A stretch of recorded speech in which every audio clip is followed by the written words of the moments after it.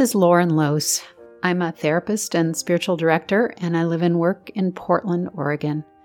I guess it's important for me to say at the outset that a lot of the learning that led me to this place came from the natural world, specifically through horses, who exquisitely demonstrate for humans how to fully live in a body. Lots of people refer to psychotherapy as talk therapy.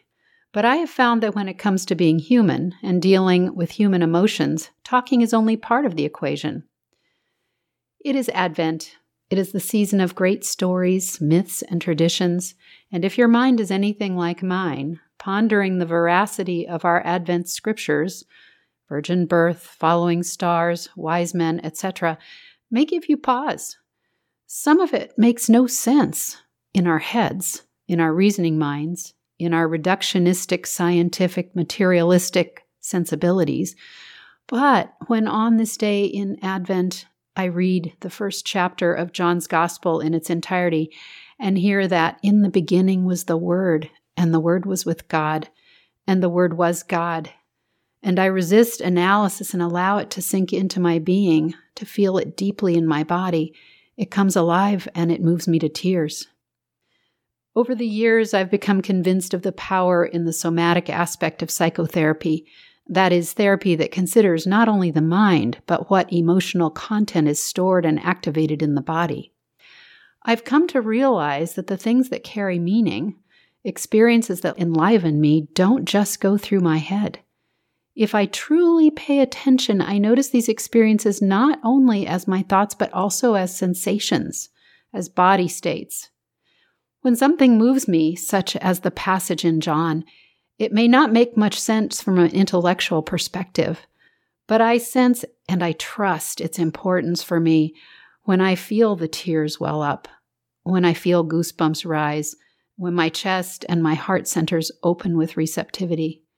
Even if I can't articulate why I'm moved, my body's response cues me to sit with it just a little longer to further ponder its meaning for me in that moment.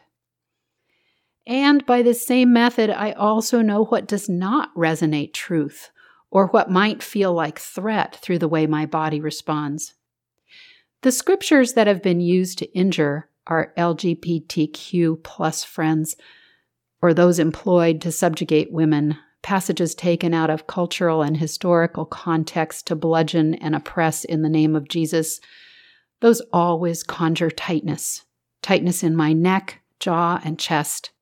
Sometimes a blockage in my throat, and sometimes I wring my hands and I might feel a physical inclination to get up and walk or pace or stomp. Those sensations and action urges give me information as well, information about what I might need to learn or to process.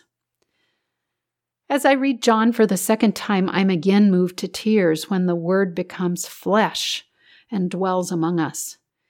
It was only after my study of somatic psychotherapy that I noticed how often God reveals themselves in things we can sense and feel. Jesus ate with people and he experienced deep emotion. He lived in a human body with all the human sensations.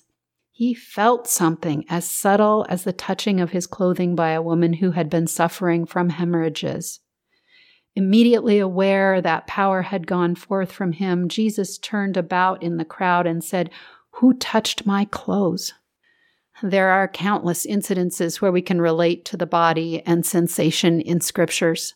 We can feel the experiences of 2,000 years ago in our own arms and legs, our chests, and our guts.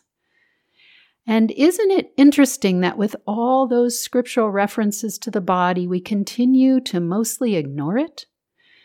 When we have a problem to solve, we consult that very small left corner of our frontal cortex. When I ask my clients a typical therapist question, like, "How do you feel about that?" they frequently answer something along the lines of, "I feel like it's a big problem," or "I feel like I don't understand," or "I feel like you don't understand," or "I feel like I need to get a different job." You get my drift? None of those are feelings. Feelings are things like, I feel sad or I feel angry, but it goes even deeper than that. What do you feel when you feel sadness or anger or joy? When I ask those questions, I often get a reaction of dumbfounded indignation. Here's the point I'm trying to make. When I ask, how do you feel when you feel sadness? Or what do you experience as you read the Gospel of John? I mean, what do you notice throughout your being, your skin, just beneath your skin, your muscles and tendons, your bones, your organs, that feeling behind your eyes, the fullness or hollowness of your stomach and chest, the beating of your heart, the air in your lungs, the experience of your back against the chair? I believe there's been a subtle, and at times not so subtle, prohibition of connecting with the stuff of our bodies in our faith tradition and really extending throughout our American culture. And I think that prohibition, that discouragement, that redirection to the left frontal cortex as a superior guiding light has resulted in a great deception that has robbed us of deeper relationship with self, with the world around us, with true wisdom, and with God. Believe it or not, your body is a great truth teller, while your mind, although great in its own right, weaves tales that aren't always accurate or helpful. Our minds have an immense need for control and to craft stories and narratives to fit our beliefs or worldview, sometimes to console us and sometimes to justify us. The body has no such agenda. It speaks truth even if inconvenient or dangerous.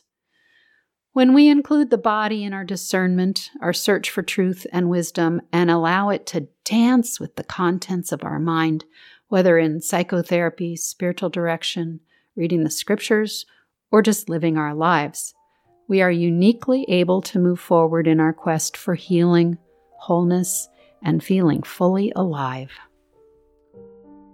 Advent for Every Body is a production of Trinity Episcopal Cathedral in Portland, Oregon. To learn more, go to www.trinity-episcopal.org.